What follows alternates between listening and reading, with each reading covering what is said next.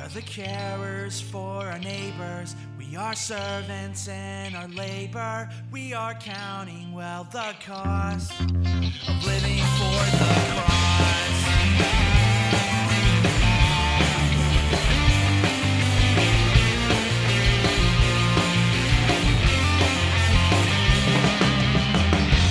We are good, trouble, and neighbors. We are peace demonstrators. We are lamenting lives to war that we've lost. We are the carers for our neighbors. We are servants in our labor. We are counting well the cost of living for the cross.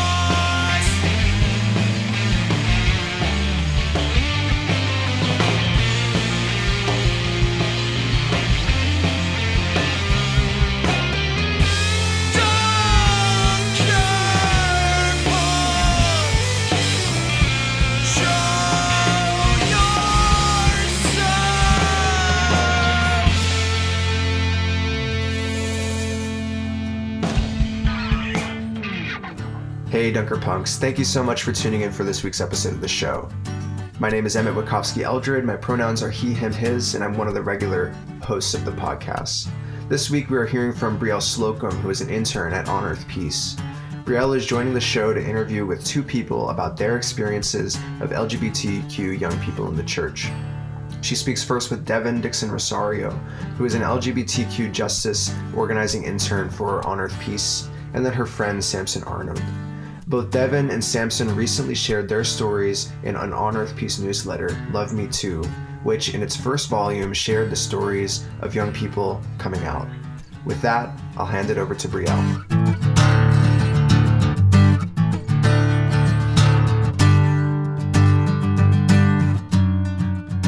Hello, my name is Brielle Slocum. I'm an intern for On Earth Peace. I work with youth and young adults, and I'd really like to thank the Dunker Punk podcast for having me on the show today. At first, it took me a while to think of what I wanted to do for the show, but after reading a newsletter that my friend put out, I realized that God placed it on my heart to speak a little bit more on the acceptance of BIPOC and LGBTQ community in a Christian lens. A co-worker of mine by the name of Devin Dixon Rosario is the LGBTQ communicator for On Earth Peace, and he decided to come out with a newsletter that was more informative of the LGBTQ community. And once he put out and shared his truth and was more vulnerable with his story, it inspired me to continue the work that he's doing by sharing the opportunity and reading his piece, as well as looking at it from, as Christians, how should we be there and how we should be accessible to be able to be present in the lives of many people who feel absent or turned away from in the church. To give a bit of background with the start of my involvement of the LGBTQ community, I was in about 4th grade when I met a few men who identified as gay and took part of my life as either an aunt figure towards me or even as a fairy godmother through relationships they shared with my mother. It wasn't until my 6th or 7th grade year until my peers started openly sharing their sexual orientation and protecting their truth, whether that looked like a few friends or maybe a family member or two. The terminology typically used when a member from this community is sharing their story would be referred to as coming out. I would say that over half my friends came out to me before, both females and males. But interesting enough, it wasn't just an average come out story. Friends would come over to my house, typically spend time with me, and maybe come out there because they knew it was a safe space. Either there or through Facebook, sometimes in the gym when we had free time at school. But in recent reflection, my friends or allies didn't come out to me just in confidence or out of comfort, but they came out to me spiritually. They would observe my relationship with the Lord and how much I love the church. And out of an act of deprivation, they wanted to know, I know God loves you, but does he love me too? When this would happen, especially the first 5 times, my eyes would suddenly fill with tears. What do you mean, does he love you too? Of course he would love you. Why wouldn't he? And they would respond, because I'm gay, and being gay is a sin, and God doesn't like sin. God must have always laid it on my heart to try to explain or relieve them of this pain. So I was often challenged, well, if he loves me, where does it say it? Where in the Bible does this affirm me and who I am? Why does being gay mean I'm going to hell? For a long time, I didn't know how to answer the question. I had the answer, but evidence. How do you sell God's love? You can use scripture, but there's always going to be a fellow Christian trying to subtract from the omnipotence that the Lord holds. And it's always been a human problem to lack love or compassion, but to sacrifice your son to pay off punishment out of love. Why is it that the LGBTQ community or the community of BIPOC people chore to feel less than and have to pray that they can participate in what should be a beautiful thing? Genesis 1:27, God created man in his own image. Romans 5:6-7, for while we were still helpless, at the right time, Christ died for the ungodly.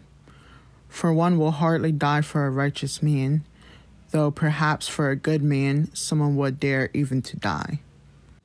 I didn't use a Bible index, but before smartphones, it was extremely hard to find the right set of words to share when challenged on the spot. I would use passages like these to say, if you're created in his image, then he would love you. He would be there for you. He'd protect you. And then as I got older, I would even go as far to say, well, if you identify as gay and you're made in his image, then maybe there is just a little bit of that image that we didn't really get to see or wasn't really spoke on or written about. And I would try to beg and try to state a case where he died for our sins. He died for any wrongdoing. Why are you living what to me looks like, I don't know, maybe a mini version of hell by going crazy, believing that you can't love who you want to love, but also be a devoted Christian who loves others and who loves the Lord. Before the part of my story when I tried to affirm or confirm with people the love that's still shared and held out for them, growing up, it was a question, even for my own faith, are these people deserving of God's love and people who are serious Christians? And that answer for me very quickly was anyone in the community, especially when I was younger. I knew more specifically of people who were gay or lesbian, but very much these are people who have shared strong relationships with the Lord. The hugest piece of confirmation that this community was more than deserving of God's love would be when I was in 5th grade. I knew someone in their later 20s who was very strong about going to church and using his voice to serve and praise the Lord. And oftentimes I would be doing homework or sitting in a living room, and he would randomly pass me, and he would kind of, in a way, shout a song that has always stuck with me and very much showed that the Lord was his and no one could take that away from him. And all the time, the lyrics of the song, he would say, "If you find anything that's not like you, I ask you, Lord, you know what to do. Teach me, Lord. See me through and through. Take it away from me." And as many times as he had shared and shouted and screamed and praised that song, through the whole time he was asking for those things that wasn't of the Lord to be taken from him. His sexuality always stayed intact, and he was a gay man who loved and praised the Lord. So I have experiences as positive as that. And then I also have experiences of someone reaching out to me around high school or beginning of college saying, "Hey, I see that all of your youth group, for the most part, is part of this community, and you guys look like you have a fun time. How can I be a part of that?" So I responded, "You can be a part of it by coming by. If you need me to pick you up, if you need me to walk with you, if you would like me to be present in that moment, I can be that for you. I can bring you around." And he confessed to me that he has been kicked out of the Catholic Church with his mother over a few things that was frowned upon, and that he wasn't allowed to be gay and that be very much supported. And it hurted me to hear stories like that, but it helped me to see how broken the church is in its efforts of being comforting or being inclusive. I also oddly always found the groups that should be closer to God are usually the ones that are hurting the most from the church. And many times people give up on religion, or they give up on a place to praise because they're not accepted truly for who they are. That being said, I interviewed with Devin to see a little bit why these matters are important to him as someone who identifies as gay. And I also asked another church member, Samson, who grew up bi, to kind of share how he changed churches solely off of being accepted and not accepted.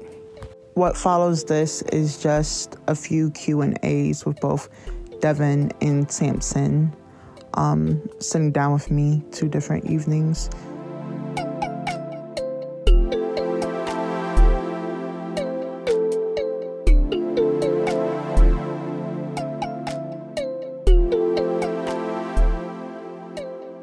Well, welcome, Devin. Thank you for taking the time and hard work that you put into your Love Me Too newsletter, as well as functioning as a safe person for many people to process with. Thank you for having me. I hope many more people can come across your writing, as well as get to share in your story, as well as see your story as an opportunity to then maybe share their unshared stories. I wanted to ask you a few questions, as well as give you a free space to share a bit about your newsletter and what it meant to you. So for the first question, I was wondering, how did it feel growing up in a church, and what did it look like as you were coming to terms with how you fit in the community? So growing up queer for me was a scary experience, and it was equally as scary for me in the church. So the initial fear was a general idea of acceptance. When I came out, I did so with one parent at a time because I couldn't handle the reaction of two at the same time. And my mom responded, "It's okay, I love you." And this was like a major weight off my shoulders. But that was only half of the battle for me as a gay Christian. So when it came to the church, I held the same fear. The larger fear, aside from the congregation, was that I didn't know if God was going to accept me. I always held the idea in my mind that if you were queer, that you'd go to hell. So I had a love for God from a young age, but that love kind of felt like it had an expiration date due to my sexuality. So because of this, I prayed for years that God would take this away from me. I had heard stories of God taking away sin as long as you ask. So the first person I confided in regards to sexuality was my youth pastor at Harrisburg First Church of the Brethren. So I remember whenever we would have youth group, every couple of weeks, we got the opportunity to have open conversations. So we all got a piece of paper and we were able to write down a topic. And then our youth pastor would pick out the topic and we would spend our time talking about it. So I remember distinctly this one Sunday evening, my sexuality and my queerness was really on my mind. And so I wrote down the topic of homosexuality. And so our youth pastor, he started talking about it. And I was so surprised at his reaction. It was so genuine. Basically, he expressed to the group that God knows who we are before we take our first breath. And God forms us beautifully and without mistake. So whether you are gay, straight, black, or white. So I remember also being told that sexuality isn't a choice, and suddenly I felt an extreme pressure leave my chest. So for me, I also remember that Sunday in that moment where you shared that experience with the youth pastor. Mm-hmm. And for me, it really touched me and reconfirmed with me that I wasn't thinking wrong, because at times I felt guilty for basically sharing with people that they were still loved, because I didn't feel like I knew the Bible enough to confirm that answer. But how did that allow you to feel more heard, in a sense, at church after that experience? So I think for a long time, because of my sexuality, I questioned whether or not I had a seat at the table. In terms of speaking out really about anything, I didn't know if I had the platform or if I, as a queer person, could really do anything meaningful or say anything meaningful in a church. And so in that moment, I think that really, it opened doors for me. I think it allowed me to start to view who I was in the church as a different person. And I think it gave me hope. So a little bit after that time, I went on a trip with Explore Your Call, where I traveled to Bethany Theological Seminary. And I remember that it was my turn to lead a devotion. I really struggled with this because although I had this confirmation from my youth pastor, I didn't know the brethren as a whole, how they would react to it. And so in order for me to lead a devotional, I felt that I needed to be completely transparent. And so it was that day that I actually came out in front of a group of brethren. And that was liberating. in this time, it was so interesting to me because actually after that initial moment, I remember that there was a few moments of silence because everyone in the room, I think, was kind of taken back by what I had to say. And I don't think that they were completely ready to respond to it. But what followed that was the most beautiful thing. Everybody in the circle just laid hands on me and we prayed. And I just remember crying because it just felt like a huge weight had been lifted off my shoulders. And I think it was in that moment that I realized that I could be loved, not just by God, but people of God, regardless of who I'm attracted to sexually. Thank you for sharing that. I remember being on that trip and sharing that moment with you, but I never really stopped to think what it meant for you in that moment. Mm-hmm. So I'm kind of glad to hear what it was like for you and glad that I could be a part of it. That was about 6 years ago that we took that trip. Yeah. I'm kind of wondering, from that point to now, how do you see yourself using your voice now in the church, and how more comfortable are you today than you might have been 6 years ago? So I think even though I had that experience, which was amazing, and I'll never forget it, I still think that it took time when I came back to First Church to really figure out what all of that meant. And so up until recently, I didn't really know how to use my voice. A couple months ago, I started my internship with On Earth Peace as the LGBTQ plus justice organizer. And I really sat, when I got accepted for the position, I really sat with it and I really thought, what can I do with this position that will make a difference? Not just in my life, but in the lives of others, in the lives of the church. And so I had the idea to do a newsletter. And I wanted to include stories from all different kinds of people on the queer spectrum. And so I just finally finished this newsletter, and I am so excited about it. I hope everyone that's listening has had a chance to look at it. That is one of the many ways that I am using my voice and want to use my voice. And I want to continue to work with this community, with my community, to create a safe space and a home in the Brethren community and at Harrisburg First Church specifically. Yeah, all the work that you're doing is important work, and I'm really glad that you allowed me to share part of that and allow me to be with you in those steps. Mm-hmm. I'm kind of wondering, what will it look like, in your opinion, for allies or for people that are open and affirming in the congregation? What are the best ways we can support LGBTQ and support BIPOC communities in their transitions of coming to term of who they are in the church? Mm-hmm. So I think something that we already have as a church, I think that the love is already there. I think that the desire to be one big blended community is already there. I feel like the obstacle that we've been running into is being direct with our words.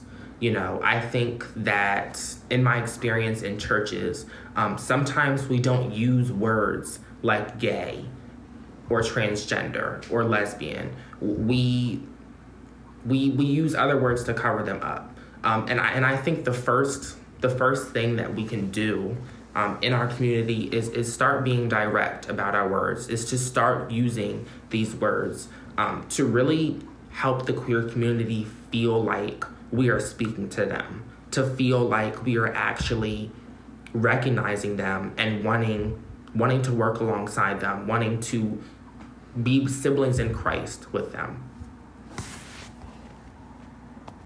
And how would you like that vision to unfold?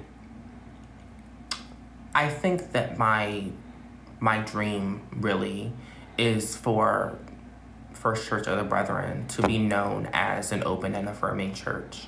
And I think that there's definitely a lot of things that we're going to have to do to even think about committing to something that big. But the importance of it is, I think that our church especially is missing out on the talents and the gifts and everything that the queer community as a whole has to offer. For me especially, I would just love I've been going to this church since I was 8 years old. And of course, I feel loved by the church. I feel like the church is part of who I am. I feel like they raised me. And so my dream is for me to be able to fully embrace my church and fully embrace my own gifts by the church being open and affirming. That's also a dream that I'd like to see happen as well. So I hope that one day I can see it with you. And I'd really like to thank you again for all of your wisdom and your input in this podcast. I feel like it was really meant to be heard by many people. So thanks again. Yeah, thank you so much for having me.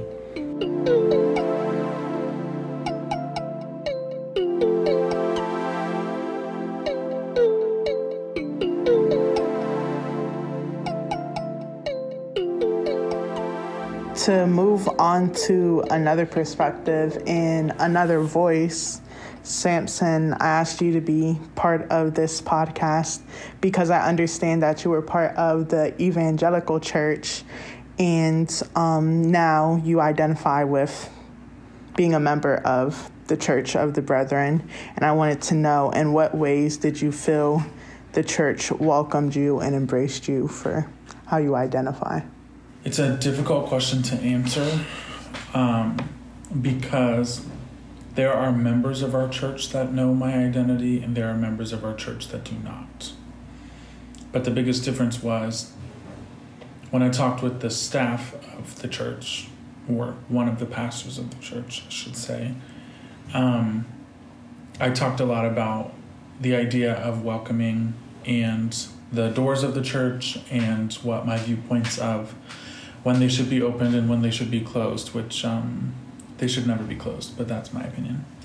And we had some conversations my senior year of college when I started to get more involved with the Church of the Brethren. And we had a really good conversation about like pronouns related to God and how God viewed the like homosexual lifestyle. And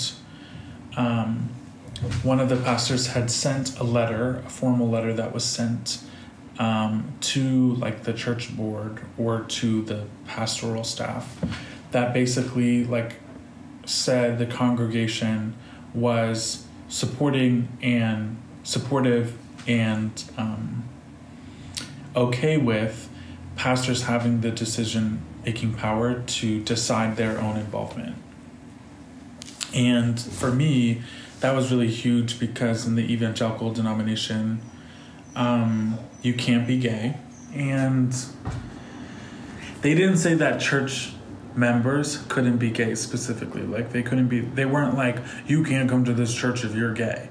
But they talked about the scriptural support that's typically used to denounce gay people. And it wasn't a safe place to be. And I grew up with my grandparents who are super evangelical. And my oldest sister, came out as pansexual in 2012, which ahead of her time she was. And when she came out, my grandmother's first response was, "You're going to hell." So my sister left, and it became this whole thing. And my grandma was constantly concerned that people viewed me as gay and da-da-da-da-da-da-da. And for me, I didn't really care what anybody thought. I still don't really care what anybody thinks, just because I think being authentically yourself is important. And we had this one family meeting, and my grandma was like, "Sam, you have your head screwed on straight and you're not gay." And I was like, well, actually, I am. And their initial response was to call the pastor, almost like a 911 call. And luckily, I had my own relationship with God at that time. So when my pastor came over, I didn't really hear anything he said. Like, actually, to this day, I have no idea what he said to me. Because as he was talking to me, I just went into my head and had my own conversation with God. And it was a really spiritual moment because I just felt really loved by God in that moment. I wasn't told that I was this abomination of a being, or I made this ridiculously sinful decision by acknowledging who I was. The only thing that was really difficult after that is, even though I had that really spiritual moment, my family was not a safe place for me to be myself. So I went back to my boarding school at the time and spoke to the person that I was in relations with, that I couldn't be gay and that I wasn't going to talk about it anymore. And then I just closed that part of myself and didn't pay any attention to it. For the most part, still struggled in some moments. So even though I had that spiritual moment, I started to have a lot of back and forth of knowing that I was loved by God, but calling myself disgusting because of the family that I grew up in and the viewpoint that they held.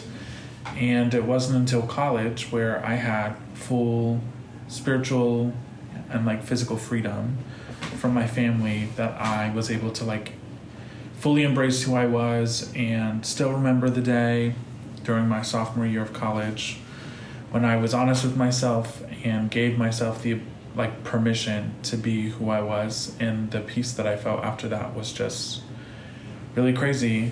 And I had a lot of joy from getting to be my authentic self. And I'm not a person who wears my queer identity as a billboard necessarily.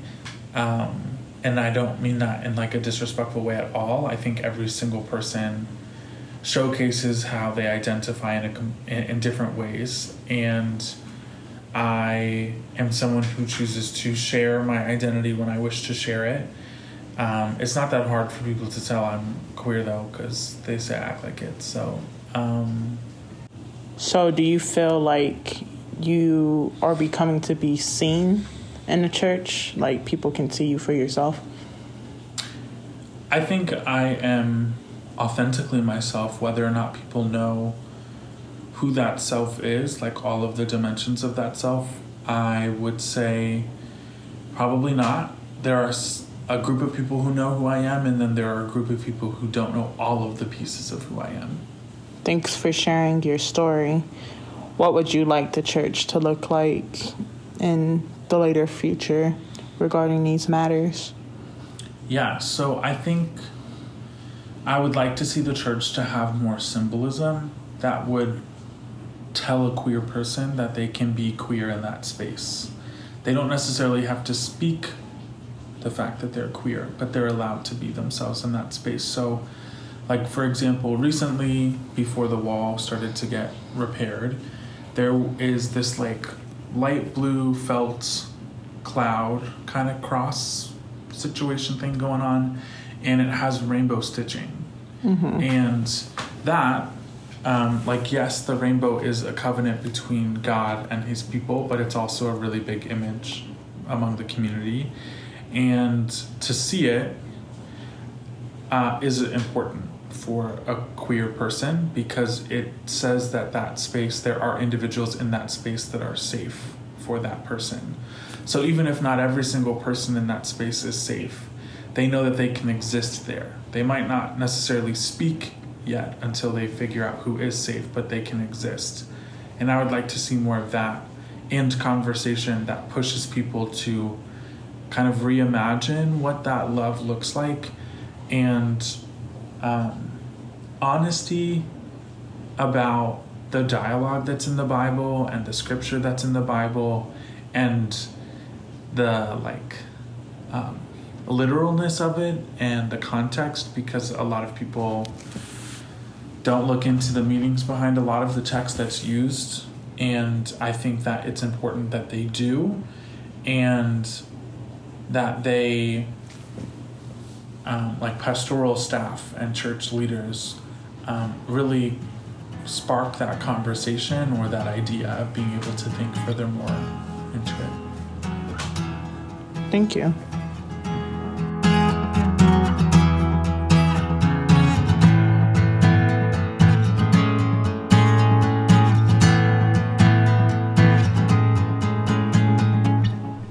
My main objective of this podcast was to highlight a few perspectives of church life as it comes up in the community. People from BIPOC and LGBTQ communities feel as if they want to be loved too, or as in addition to, but Jesus didn't die first for white men and then everybody else. That is not the case. As a church, or on a more personal level as Christians, we all need to be called to love everyone first and not two. I urge you, if you don't know any people who identify differently, whether that is in the LGBTQ community or even by race or by gender, please get to do that and accept their story and their journey and enable them to have the voice and the will of wanting to serve and radically change the church. And this all starts by simply being inclusive and not speaking over others, but allowing people to be seen. Love me too. Hear me too. See me too.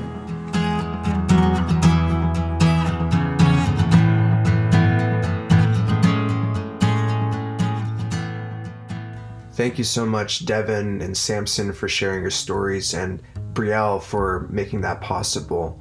As you said at the beginning, creating space for the sharing of our stories with vulnerability and openness and truth can do nothing but open us to a wider vision of who God is and who God loves. There are two contrasting stories that stand out to me from this conversation that we just heard. First, we heard Devin's story of what it meant for his identity as a bisexual person to be received from his church community with love and affirmation. That feeling of an extreme pressure off his chest, as he put it, when his youth pastor greeted a question about sexual orientation with themes of God's love. The huge swelling of emotions in coming out at Explore Your Call and having that group love and embrace him and nothing else. And then there's Samson's story, who, when he came out to his grandparents, called his pastor, as he put it, like they were calling the police.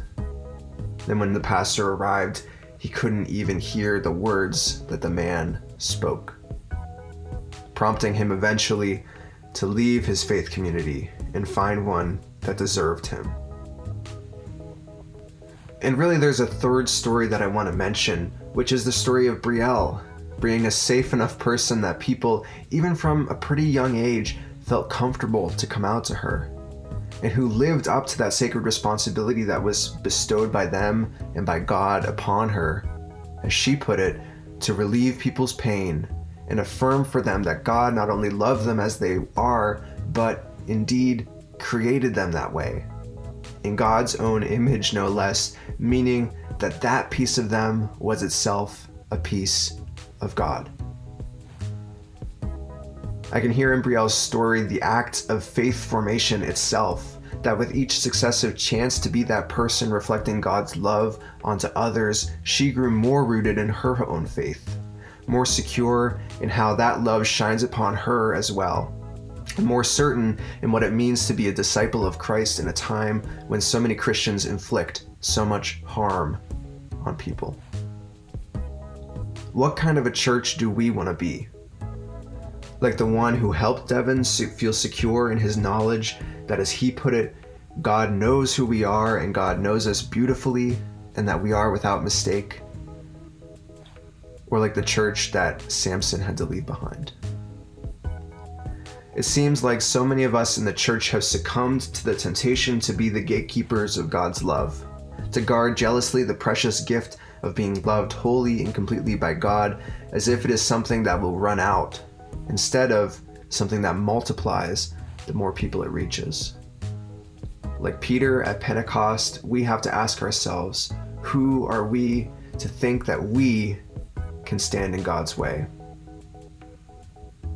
That's why I'm so grateful to Brielle for showing us how to not be in God's way, but instead to walk with people through the many hells that they put themselves in, or, let's be honest, that the church so often tries to damn them to, so that we can come through that and into God's unconditional and unending embrace, fully as they are, which is to say, fully as they were created, which is to say, fully as God is as well.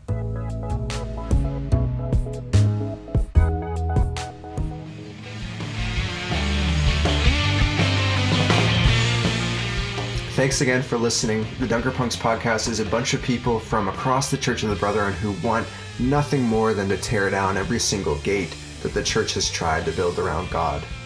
This episode was created by Jacob Krause, who creates our music and edits the show, Suzanne Lay, who manages production, and the Arlington Church of the Brethren and On Earth Peace, who sponsored the show. Our audio contributor this week was Brielle Slocum, and my name is Emmett Wachowski Eldred. I'm one of the hosts. Find us online at arlingtoncob.org/DPP and on Apple Podcasts, where you can subscribe and leave a comment. Find and follow us on social media at DunkerPunksPod and email us at dpp@arlingtoncob.org. Lastly, there are a lot of really great ways for you to get involved with the podcast. You can sign up for our newsletter on our website, and you can consider donating at bit.ly/DPP_donor.